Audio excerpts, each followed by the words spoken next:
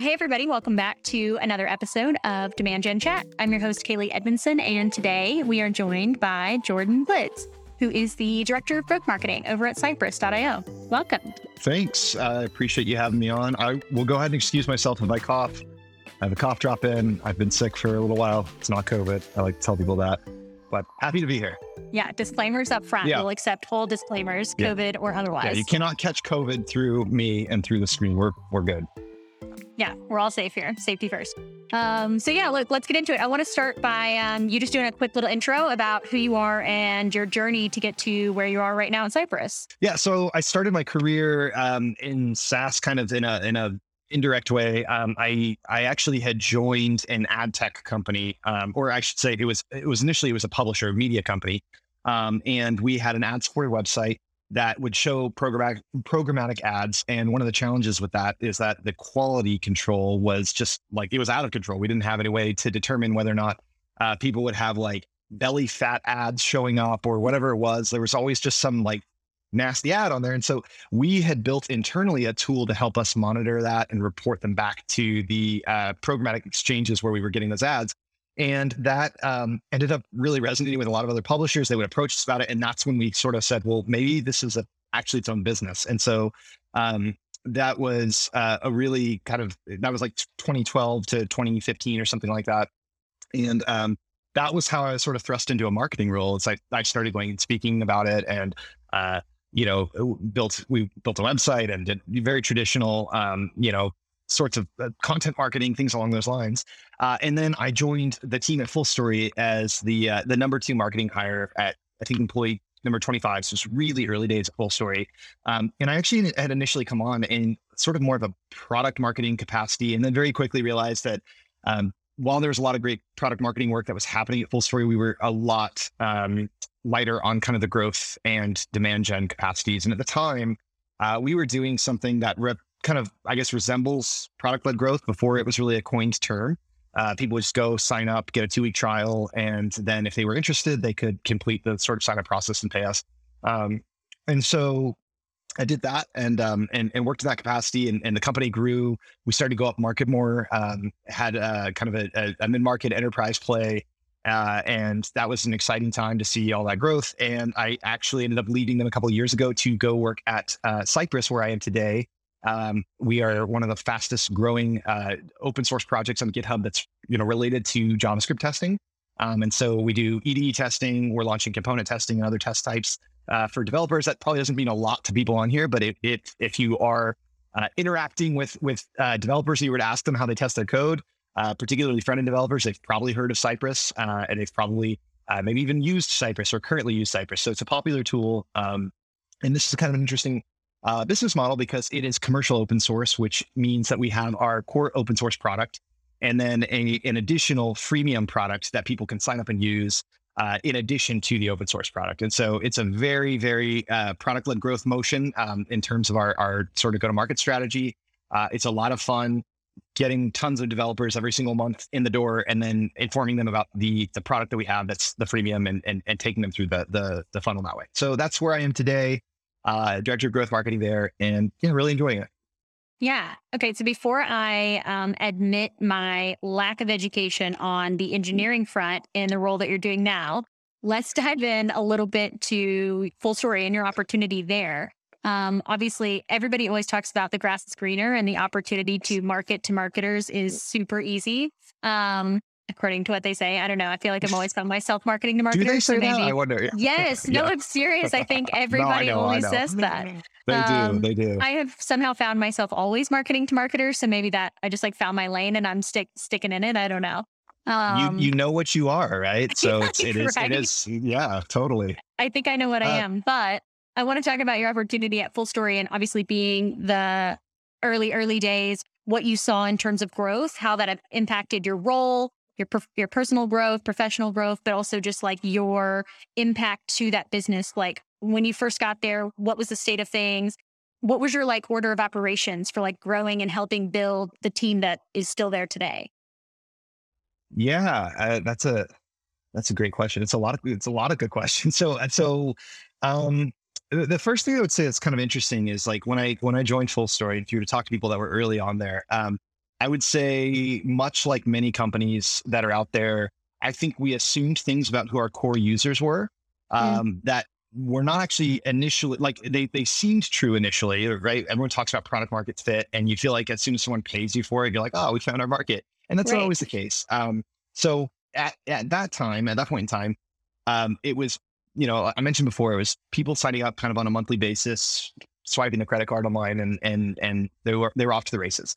The initial idea when I joined was that marketers were definitely a persona, but we were talking a lot about like UX designers and surprisingly customer support people, which actually still find a lot of value in full story, but they definitely weren't our core audience. There was a very valuable use case there, but that was not really, they weren't the ones, with the purse strings.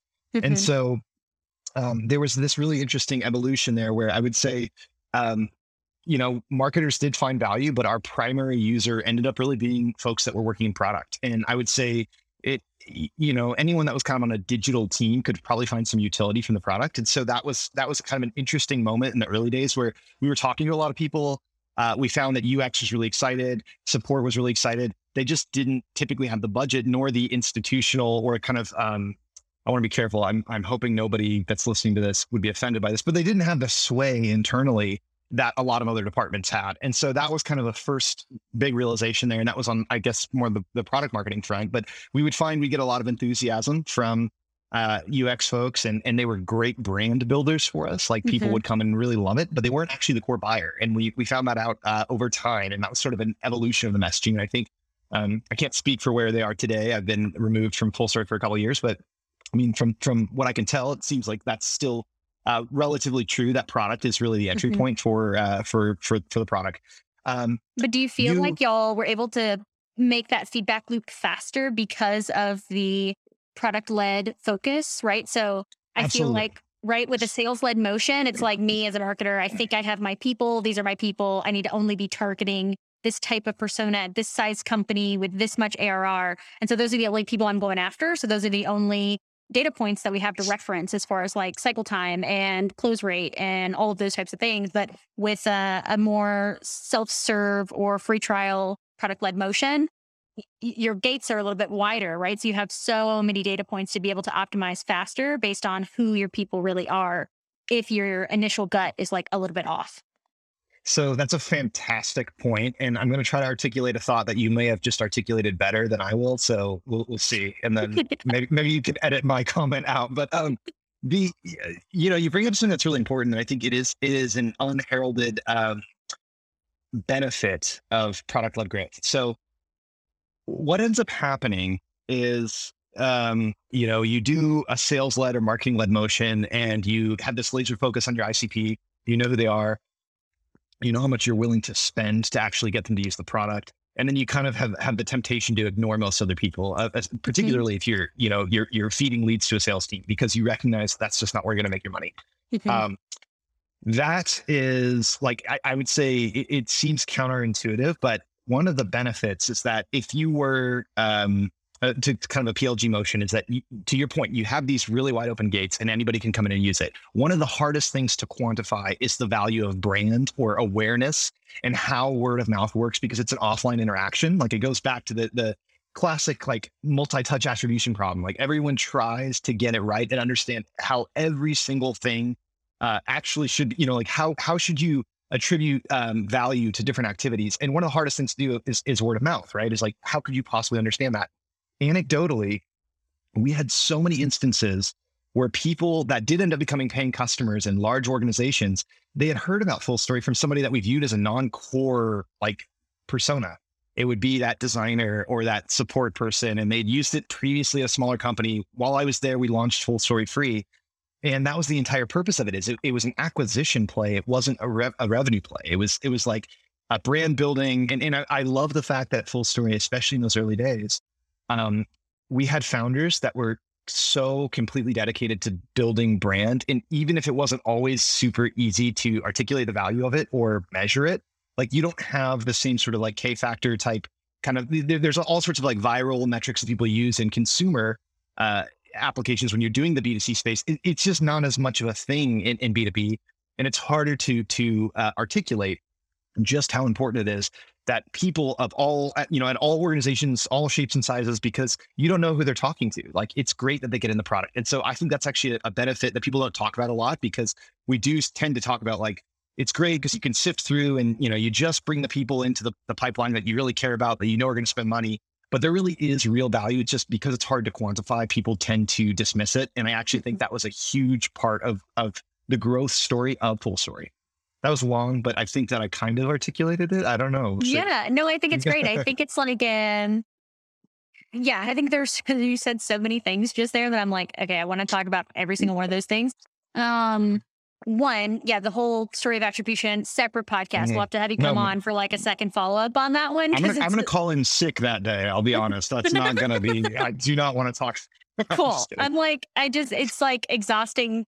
It's just exhausting because I think that there's like the core people like us, the rich, like, we get it. Attribution is a joke, but unfortunately, the people that pay you don't. Yeah, and so you're the people that allocate budget. Yeah, right. The people that allocate budget, the people that complete your payroll, the board that funds your company, whatever it is, like, are the people that you're still trying to convince that, like, even if you have multi-touch attribution, the things that are actually meaningful or impactful and putting people into a buying mode are conversations that are happening organically on social or on DMs on LinkedIn or in one of the 50,000 Slack communities that has popped up during the middle of this pandemic.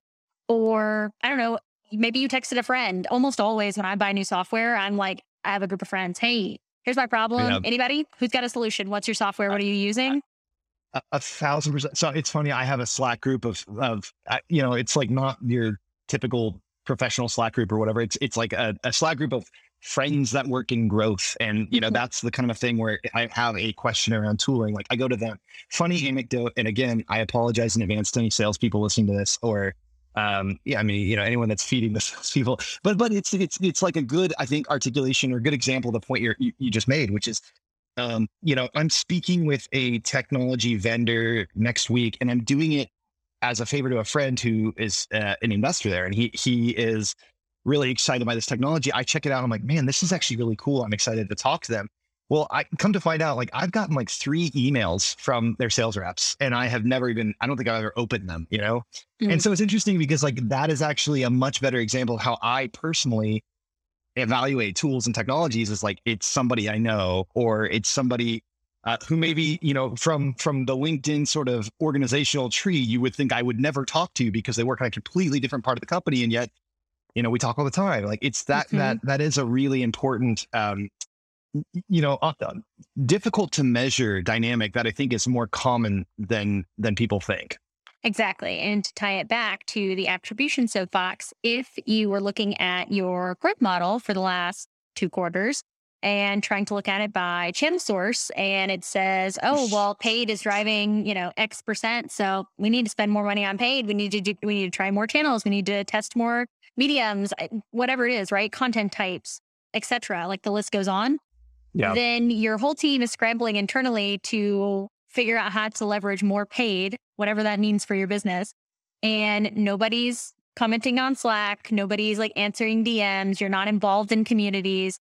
No. And then you're losing, right? But it's not trackable. So everything's organic, though, isn't it? Like, if you right. get, I'm yet to go somewhere. I'm yet to go to a place where they're just like, look at this incredibly varied, lead source chart. I'm like, it's always just this pie where there's a sliver of everything that's not organic, and it's like, what do you do with that? And the rest of it is just direct or organic. Direct or organic, yeah. We just did marketing. I think we just solved attribution. It's just tell everyone it's organic. So, that's been my experience for sure. Okay, no, I love that. That was a good little rant. So moving on from Full Story, you've joined Cypress, and okay. Before I ruin it, refresh us on Cypress. You're selling primarily to engineers. Yeah. So it's sort of an interesting time to be in this space. There's, if you're not actively kind of operating within that world, then people aren't going to be probably as up on the trends. But right now, there's kind of an interesting thing happening in the development world. And it's what they call the shift left sort of, movement, if you will, which is people are starting to test their software earlier and earlier. That historically has been done by just QA. like they will come in and, developer writes code, QA is there to check it. Now developers are actually checking their own code, testing it. And that has been a really interesting evolution because it does also change the persona. So we absolutely have QA engineers, QA analysts that are in there that are looking at the results of tests and determining things. So basically what would happen is, somebody writes code, they want to understand like what are there bugs? Are there other issues that they hadn't, accounted for when they were writing code, because code is never bug free. It's never perfect. Mhm. And Cypress makes it really easy to basically automate your browser to conduct the test, to go through it like a user would go through it, and to understand what exactly what errors they could encounter. And so we have seen that sort of evolution of testing generally be reflected as well in the personas that we're targeting. So much like the example I had given about, for example, customer support not being probably the primary buyer, but a good champion of full story. The same thing would probably be true of QA in this instance, where we see, a lot of end users that are on the QA side of the house. But frankly, it is really beneficial for us to just get in front of engineers that are writing code, because they want to test their own code. They want to understand it. And that tends to be where we operate the best. And, I think I mentioned this already, but if you are interested in product-led growth, I feel like kind of a commercial open source company is about as PLG as it gets, because you're really like B2B, or I guess it's like B to D to B, like your business to developer to business, because it's almost always going to be an acquisition play where an individual developer comes in, uses your product, loves it, adopts it, brings it into their team. And that's where the commercialization happens, where you either have kind of an enterprise version of the open source project that has some, security things, or you could, host it or whatever it is. Or in our instance, or our case, just a separate complementing or complementary product that works really well with your open source test runner, as we call it. So I don't know if that actually answered the question, but it is a fast growing open source project that is used to test, to basically perform end-to-end tests on JavaScript.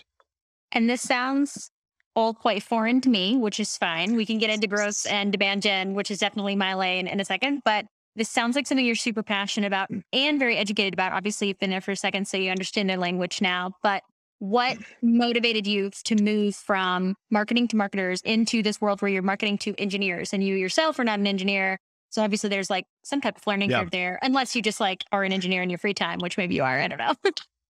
No, I am the father to a 3-month-old, so I am very little beyond Yep. beyond what I do from in my day job. There's not a lot of other there aren't a lot of other hobbies right now. So not an engineer. I do think it's really an interesting space. So it is absolutely. We talked about this in the beginning. It's definitely easier for me to understand the persona of like a marketer or a product person, because I've been very close to those worlds and I've been in them. And there's certainly quite a good Venn diagram there in terms of the applicability of what we're doing. What I think is really interesting about the dev space is, one, I think there's a huge opportunity for really thoughtful, and I'm not claiming that I'm this, but I would say I think thoughtful marketers who are interested in becoming, more technical in their understanding of things, but also can really I don't know. I mean, I think there's just a huge opportunity to really modernize marketing at most dev companies. And that's not to speak disparagingly of them. It's just that there's a tendency for those companies to be, in the Cypress is a very good example of this. An individual founder who's a developer who is not approaching things necessarily from a marketing lens or a growth lens. They have just developed a really cool technology. And then right now, what we're seeing in the world of dev tools is, especially in the world of open source, 10, 12 years ago, people didn't think there was really a business opportunity there, because they said open source software, it's free. It's like, what on earth, like, can we do with it? There's nothing proprietary. There's nothing that we're not selling anything. Sure. And then there's been a whole cottage industry of, services built around them, or kind of commercial offerings of them. And that is like a pretty nascent thing that's like very, very recent. And so there's a huge opportunity for marketers that are interested in getting into that space that aren't necessarily afraid of it, because I do think there's some, there is like this apprehension, like, oh, I don't know developers. And that's a real concern. I mean, I think that you can see bad examples where clearly it's like a marketer's come in with a marketer's hat on, and they put out something that's really, what do the youths say? Cringy. Yeah. I mean, it's like, it's, here I am, my, mid 30s, really far removed from that generation. But that is something that, like, I think is really an exciting opportunity. because there is such a desire from a lot of these companies to start to really build this up. And I would say that like the technology themselves, like they're, very technical companies. I think there's also a tendency, and I don't know, this is completely anecdotal, but I think there's a tendency from these sort of dev focused companies or dev core, like, that's where they are. They tend to have really great data. Like, I mean, again, Yeah.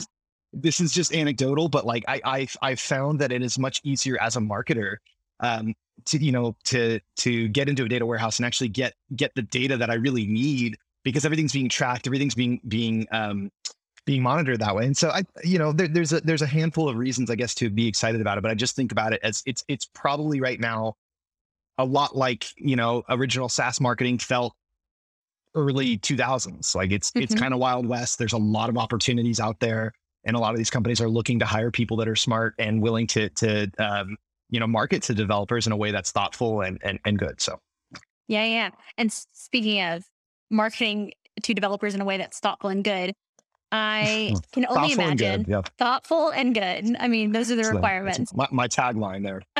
We'll make sure and add that to the episode notes. Please do Um, not. I'm kidding. 50% of what I say is always a terrible mom joke, so don't judge. No, Um, man, you're good. so, okay, moving from Full Story to Cypress, obviously your persona is wildly different, which means Mhm. your go to market strategy has to be basically completely opposite of everything that you found success doing at Full Story. Am I wrong? I don't know that it's that that might not be totally true. I would say that it would be completely the opposite of, and again, I hope this isn't disparaging of anybody listening, but like I would say it's probably the completely opposite of like the old just corporate, like um gosh, like just the jargony SaaS marketing that so many people, like, we all just look at and we're just like, oh gosh, like this Uh is huh. just we're still doing this, like we're still using these buzzwords and a lot. Like you just really have to cut through the crap, Right. and Because I engineers feel just like aren't going to respond to that. Like they, they will not even yeah, see it, right? Completely black, yeah, like gloss over while they're scrolling through, right? Will not see it. 100%. Yeah, we're not doing ebook, like we're not doing 7 ways to find a bug in your like that's just not gonna resonate. Like that's not gonna Right. and So it's because SEO, yeah, SEO is not a priority for engineers, right? well, Like, kind of. So it's interesting. So content marketing that's successful looks very different. It's not. go on. Um, yeah. It's not the like transactional white paper where like it's like I have a lead capture and I want to just get all these people to download this kind of like meaningless PDF with font size 36 text on it because I'm not really saying anything. Like it's not that. What it actually is documentation. And that's like one of the biggest things that I think for marketers is really surprising when you enter the DevTools world, that the best marketing, the best content marketing is actually having fantastic documentation, which you will probably not be writing as a marketer because documentation is going to be written by a technical team. And so you end up it's become really necessary to partner very closely with other parts of the organization because you really do lean on each other. Marketing has to have Hmm. a distribution mind. We put the scaffolding around these things and say, great, we have fantastic content, we have fantastic documentation. How do we get this out to more and more people? And that's where you can get creative. You can do webinars based off of your new docs. You could do YouTube videos, but it is like the key is to be authentically educational. And I think a lot of marketers would find that to be a jarring transition because you can't just, throw some ideas down in a white paper, package it up with some nice graphics and say like content, because Hmm. people won't engage with it and they don't care about it.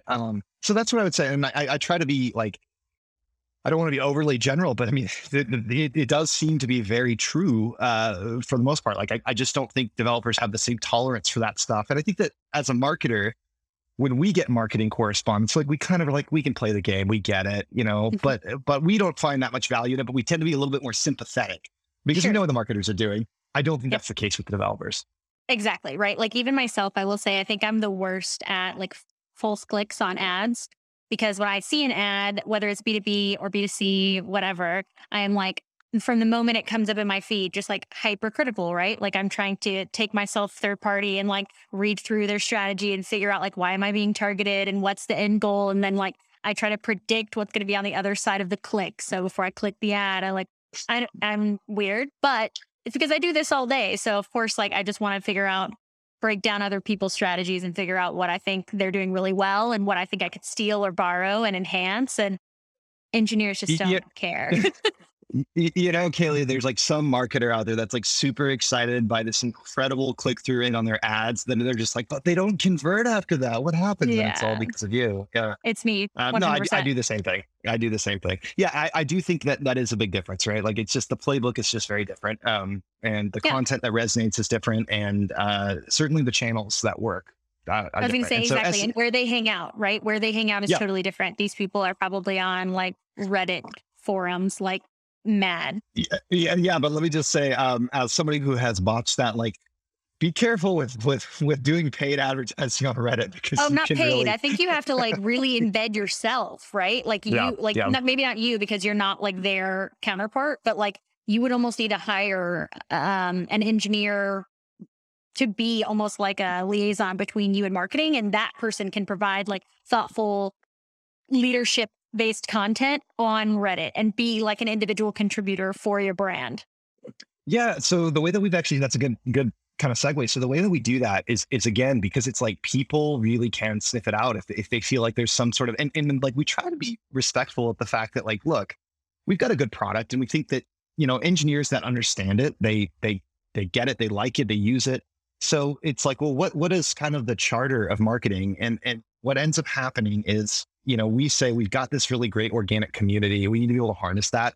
And our goal is not to like convince people, it's to actually just enable them by giving them like the best educational materials they could possibly Mhm. find on the internet. Like it shouldn't come from another team, it should come from Cypress. And so by doing that, like we have an ambassador network, and those are people that are not employed by the company, but they are really excited Cypress users, and they get some perks and some benefits, but we don't tell them, we don't put them on a quota to say, you need to mention us this many times or anything like that. Because again, the inauthenticity, I think, would be very apparent to people. And so Oh yeah. we do see like in Reddit, like that's a great example. We never put anybody up to it, but I think that what ends up happening in marketers, we don't like this necessarily because it's uncomfortable. We're not as in control, but we basically are saying the hypothesis is give people the right content, the right information.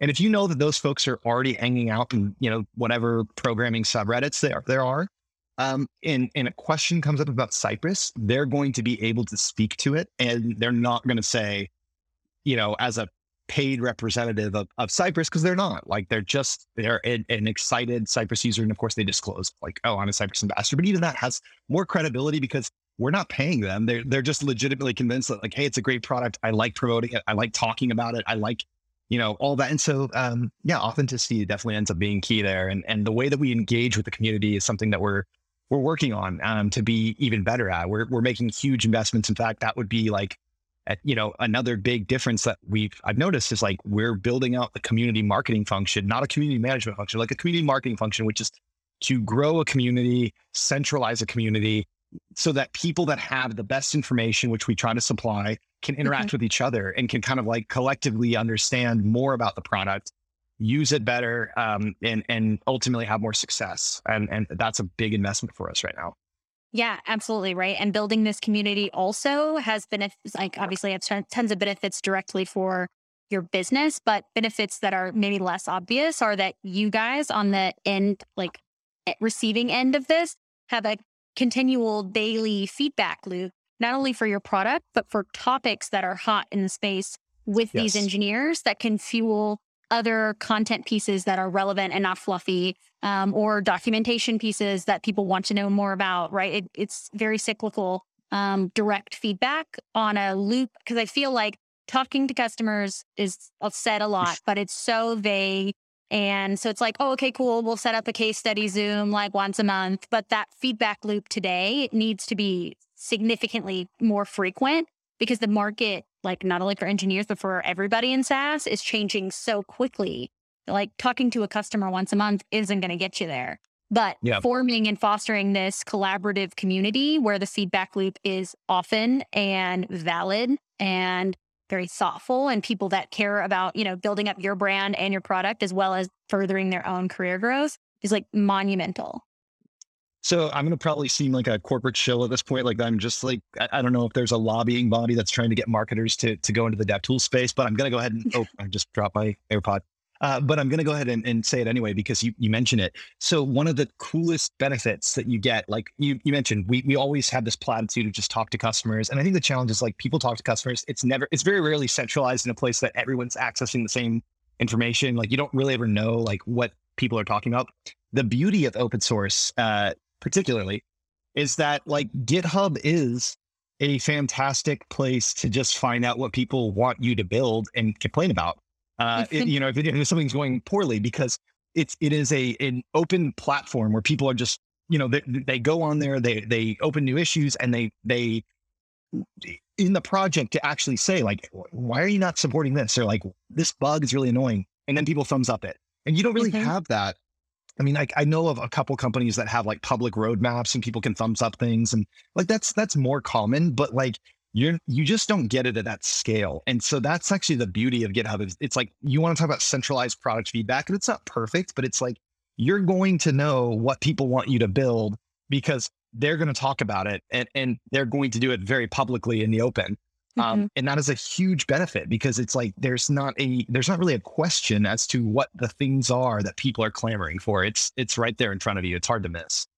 Yeah, exactly. And yeah, I think it just goes back to like if you're building a product that's built customer first or customer led as well as product led, right? Like this customer led motion too, then it's going to become more sticky. People are going to love you more. They will naturally evangelize you, whether they're part of this ambassador community or not.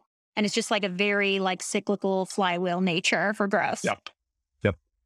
Cool. So let's dive into PLG, because that seems to be let's do it. Something top of mind for you and something that you have tons of experience in. Full story was PLG as well. Yeah, it was like interesting because the Blake Bartlett from OpenView coined the term back in, I don't know, maybe 2017. I actually don't know when that was. So it was like not a thing that people were talking about at the time per se, but people were doing it, right? It was just like early. Basically, it was for SaaS companies that didn't have or didn't want a sales team at the time, right? And it was just like, let's make this really easy for people to buy it. And it obviously works only with products that are, not very expensive initially, right? Because you don't see people swiping credit cards for like $15,000 a month software purchases. Right. Your ACV needs to be fairly small. Right. And so, so full story, when I first joined, that was the case. The product was a lot more, it was more limited than what it is today. It was basically standard session replay, really high quality session replay, but still not what it is today. And so it made sense to start with that motion. But yeah, that gradually they went up market. Yeah, absolutely. Right. And so that created a double funnel for them. But now joining Cypress, it's open source, which is a little different, but still PLG. Yeah. So like, talk to us about that and what that means. Yeah, I mean, I think I already said it, and people that have talked to me about it have heard me say this a lot, but it's open source really does feel like kind of the ultimate PLG. And there's a couple of reasons for that. So the first one is, your product. So in this example, right, we've got, and I should maybe step back for a second and explain this. So we've got our open source, what we call our test runner, right? So it's desktop application. People can just download it and install it and be off to the races. Then we have the freemium product, which is a dashboard, and that dashboard gives people analytics and allows them to see a bunch of information they wouldn't otherwise have available to them. So they're kind of separate. So the reason why open source or commercial open source in this case is about as PLG as it gets is because the way, like, your total addressable market might be every single JavaScript developer, but in practical terms for us, it is actually only the people that are already using our open source product, because if they're not using it, they're getting no value from our freemium product. And so, we don't know who those people are. We don't have telemetry. Like, that's one of the challenges, is you have a very opaque top of funnel. You know how many monthly installs you get, and that's about it. And so it's going to be incumbent upon you as a marketer, or if you're working in products, maybe in a growth function, depending on how the organization works, like, it's going to be up to you to find ways that are really creative to basically get people to know about your commercial offering or your freemium offering, and then get them to come into it. And so that is incredibly, like, the fact that you don't know who these people are and you can't just spin up an outreach campaign for sales means that, like, you have to do a lot of things in the product. You have to promote things that are relevant in the open source, project to let people know, like, hey, there's more to this. or to drive them back to your website so that when they come back to the website, they become informed about this additional offering. So our goal is to get everybody into the product. And then from there, we have to make it really an optimal experience so that they can self-serve, and then they can get routed down the proper funnel, depending on different criteria about them. And where does that handoff process happen from marketing to whoever's next in line? Yeah. Like where So in their progression of qualification? yeah, it's a good question. We work really, really cross-functionally as a go-to-market team. So we've got, marketing, sales, success, product growth, and so there are several folks that are involved in that process. Basically, our flow is, we have people that are very top of the funnel. Those are the people that are actually getting into the open source project and they're installing it, and that is primarily a function of work that's done in the ecosystem by our developer experience team. And so that goes back to like word of mouth, right? Like Hmm. we don't know what drives people to that. We can assume some things, but we have even less information about that than anything. So we just have to assume that there's, integrating, for example, with the CLI, like the command line interface for major JavaScript frameworks. That's important because that's going to give you a huge growth vector. It's going to get people in the door or installing your open source project. So that's happening at the very top of the funnel. And then marketing is really focusing and saying, okay, once people sign up for our dashboard, or like once they sign up for they install the open source project, like where can we work with other teams internally to ensure that like the documentation they're sent back to from our open source product is also informing them about this other thing, right? So that might be they get driven back to a doc, and it would be relevant for us to say, hey, did you know that also there's this great dashboard product that will allow you to see X, Y, and Z, things like that. That's a minor part of what we do. A lot more of what we're focused on is when somebody gets into the door, they sign up for the basically we call it a trial, but really they can use it in perpetuity for free. So somebody signs up. We qualify them with some firmographic data that we get through Clearbit. So we understand, like from an account standpoint, like how do we view them in terms of their ability to probably pay us what would make sense for them to actually talk to sales. And so that is kind of the point of bifurcation, right? Where like they will either go the growth route where they're going to self-serve, or they're going to go the sales route where sales will reach out to them, but they can still use the product as much as they want for free. Again, PLG, we want them using the product. We want them to qualify, like self-qualify as well. And so you asked the question about the handoff. It's not a perfect handoff in any of those situations because there's always work happening between multiple parties. But I would say we work closely with the product growth team to ensure that we understand what's happening in the onboarding and offer, ideas and experiments. And we work together with product growth to ensure that those things are happening to improve activation, to get people down, into the funnel further down. But then kind of once they get into the product and they start using things, we view that more as a function of product at that point. They've got a product is figuring out how to push them along the way. Marketing is working with products to say, okay, where are the key points where we might want to give them a tooltip or send them an email or something that can again, surface good educational materials based on what we know about them. On the other side of the house, the sales side, like marketing works with RevOps. And again, this would look different at every company, but we work with our RevOps team, which will have, marketing ops and things like that in it, to ensure that when somebody has come through, they signed up, we view them as being, at least firmographically, like relevant, meaning like for us, it would be like, over 250 employees. Like that's a good bar for them to clear to be considered for this kind of sales funnel. But they go in, but our ideal scenario and what we're working toward is ultimately getting these people to, again, be able to adopt the product on their own and then reach kind of this activation point. And an activation metric, if you're familiar with PLG, then it's kind of the core of it. It's sort of this one-time thing that happens when people realize the value of your product. And that's the precise point where you want them to speak to sales. And so when they get to that point, and again, they meet the firmographic criteria, that's when they're going to be sent over to sales to work.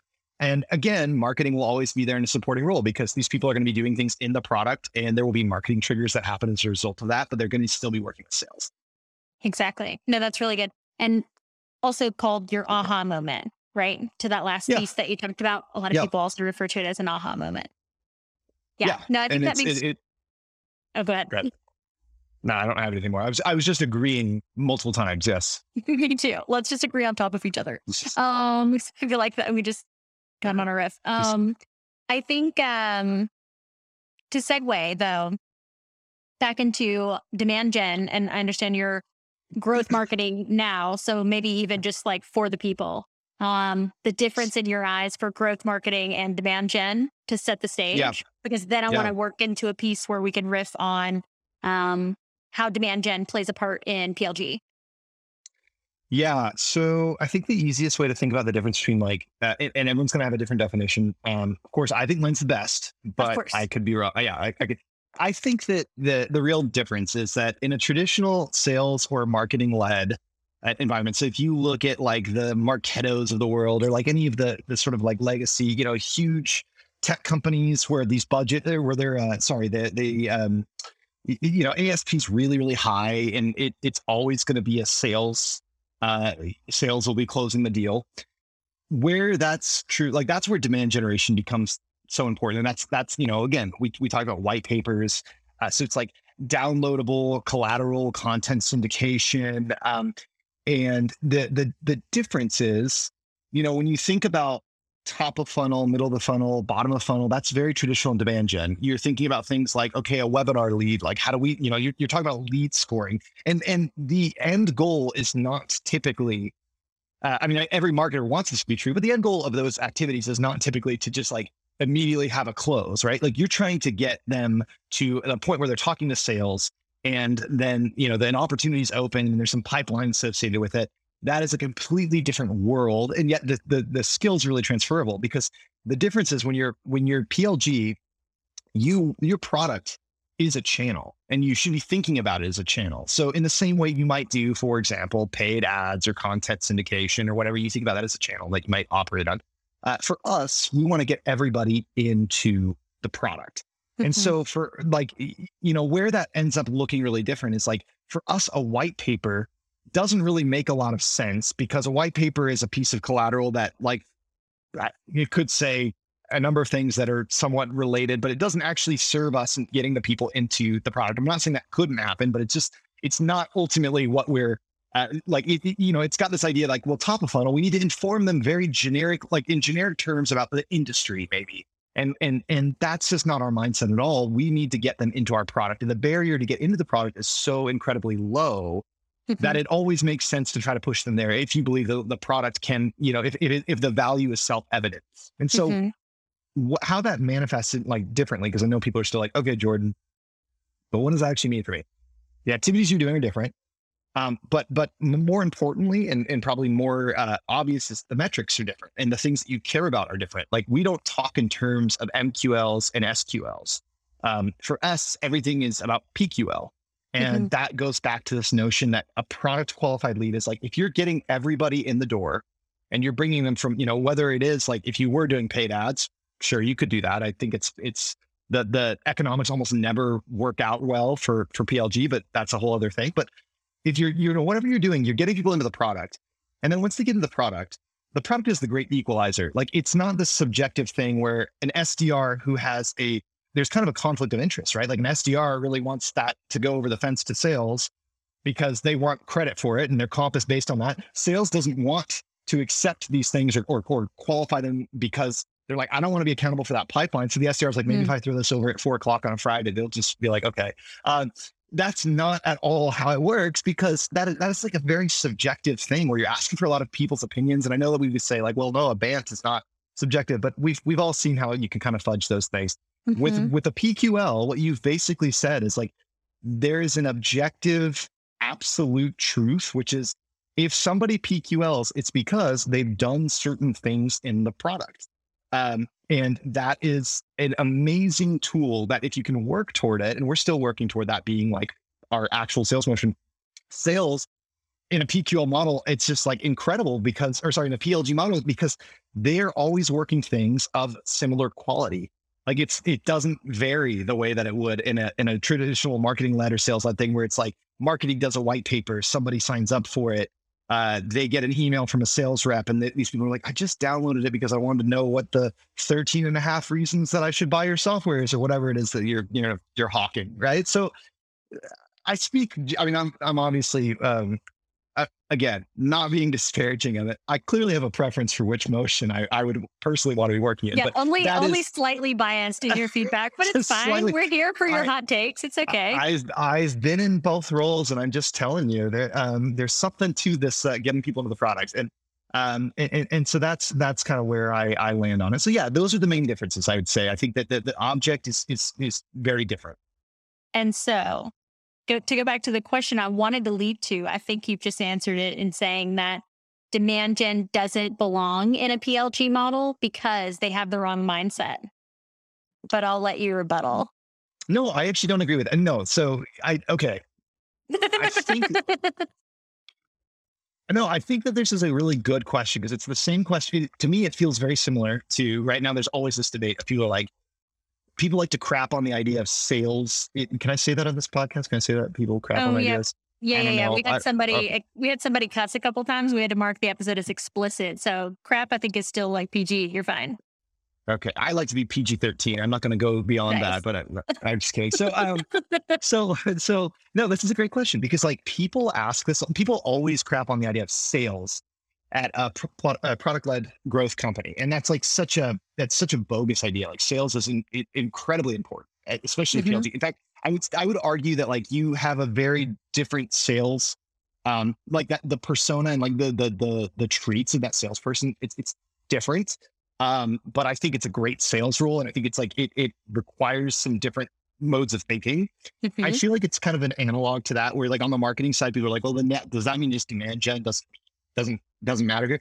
And I would say emphatically, no. It's a different function, in my opinion, generally. And the value of it, and where it becomes really similar, is that if you were to be in a company like Cypress, where there is a like land and expand is the motion. And that's Hmm. true of a lot of PLG companies. You bring people in at generally low ASV or at ACVs or ASPs. Or to And interject, even relevant at sales led companies as well. But go ahead. totally. Yeah. I mean, like, and you'll see all flavors of it, right? There's certainly not like a perfect delineation between the motions, but if you're at a company that basically brings people in at low price points, and then your goal is to, particularly if there are good network effects, like the value of that product increases as more people start using it internally, and that's true in some respects. I think it's true of Cypress. I guess someone could debate me on that. I don't know. So if that were to happen, then you have a very traditional-ish, I'll say traditional looking demand gen need. Because what would end up happening is you spend a lot of time and resources on the post sale. And that's Hmm. like you've gotten somebody in the door through the product, they've converted, awesome. And the question becomes, so how do we get them to go from paying us $300 a month to $3,000 or $30,000 a month? And that actually is where traditional demand gen looks good, and it's important, and it's because for us it's pretty easy for an end user to be able to swipe a credit card for a couple $100 a month, and that's that individual developer. But when we start talking about expanding Cypress from a team of 12 to a team of 100 or multiple teams of dozens of people apiece, that absolutely does go back to the kind of the tofu mofu bofu sort of like demand gen. Like there's these different personas. Like you've got to be able to articulate the value to the management level, which is a very different value prop. Like they Hmm. care about efficiency and how many hours of developer time they're going to save. That is really valuable, and that does look more like demand gen. And that's where you see like the ABM function become really relevant, where you could say, we're not going to be like doing a lot of the cold demand gen just to get any old company to come in the door with a white paper, but we could do something where we have a company that's paying us 100, $200 a month. They're thrown into an ABM sequence where it's like, we're going to try to now reach their management team. And Hmm. that's where we would be using some white papers and some other collateral. So again, I don't want the takeaway to be like demand gen sucks and no one should be doing it. It's just that it is put in a different place in the process. And that's why it's so important to understand the go-to-market motion and understand why you do the things you do and when you do them. Because in a Hmm. PLG company where you're landing and expanding, that happens much later in the process, but it's arguably more valuable. Yeah, exactly. Right. Because it's especially if you're only getting, a handful of people in on initial deal, but then the expansion is 3x or 4x their initial like ACV that they're paying you, then yes, 100%. Right. You need to have a demand Yeah. gen function. It's just different because most demand gen functions are pre sale. not Yeah, post. exactly. But Exactly. And still relevant, right? that's just Motions the are yeah, generally the same, but super yeah, interesting. yeah. Just a paradigm shift.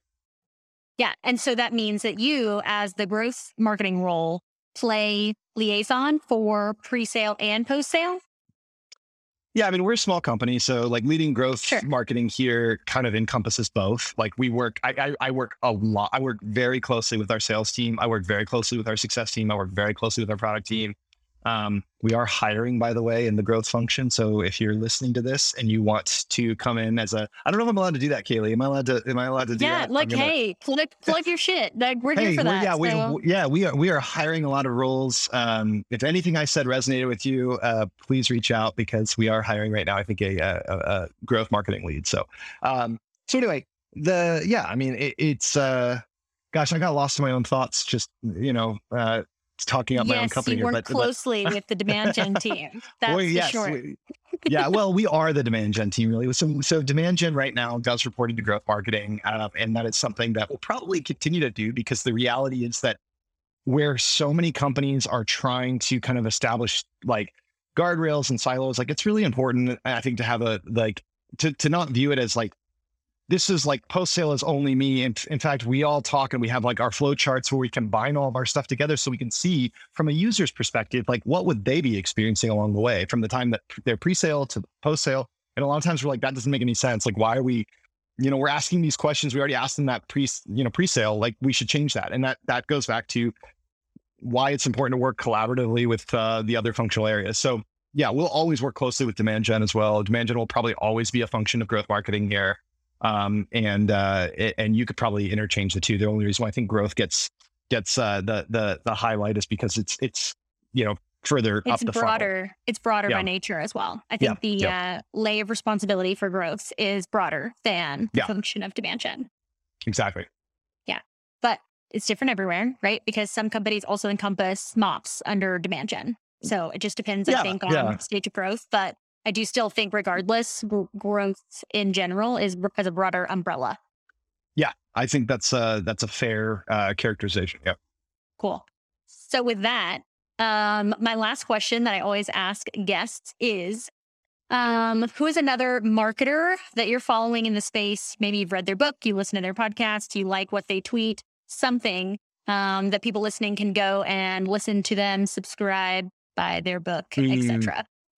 I think I speak for probably like 90% of the people listening to this podcast and saying that like most of my podcast listening is like true crime, people getting murdered or something terrible Yes. like that. So I would say, no, I don't actually do that. What I would say is like, I think there's some teams that I really love and respect and like on a personal level, great people. I mean, I think at this point, people think I'm a Clearbit spokesperson because I've used them in several companies. I really like them. I think Nick Wentz over there, fantastic person, great marketer. Um, they've got just an incredible team. And I'm always, for years, I've been talking to them about just, Matt Sorensen, one of their co-founders, like same thing, just like, hey guys, can I steal your ideas? Can I pick your brains a little bit? So I think they're fantastic to follow. I think if they don't have a podcast or anything like that, but I would just say if you just pay attention to the way that they launch products, Hmm. I love their newsletter. I think that just like top to bottom, world-class marketing team. So huge fans of theirs. And then, yeah, I mean, like I guess that's the one that comes to mind, I would say. And I think that there are obviously a lot of great folks in the space, and I could probably spend an hour just doing shout outs, but I won't annoy people by doing that. So I Yeah, would it's good. It's say, good. yeah, This yeah. is a first for a Clearbit shout out. So we'll take Oh, it great, and we'll put it in great. the show notes. If anybody wants to go follow those guys, I'll find their LinkedIn profiles and link it up so y'all can follow. And if people want to keep up with you, where is the best place for them to do so? Uh, I'm probably just putting like snarky comments on LinkedIn, influencer Perfect. posts or something like that. So you could just find me on LinkedIn. Yeah, that's probably the best place. Perfect. Yeah. So if you want snarky comments, hot takes, Georgia guy, we'll link up his profile in the show notes I, as well. yeah, very anti-influencer stuff here. So, again, we keep it PG-13. Yeah. Solid. Awesome. Well, thank you for coming on. Thank you for your Mhm. time. Thank you for everybody listening, and we'll see you on the next episode.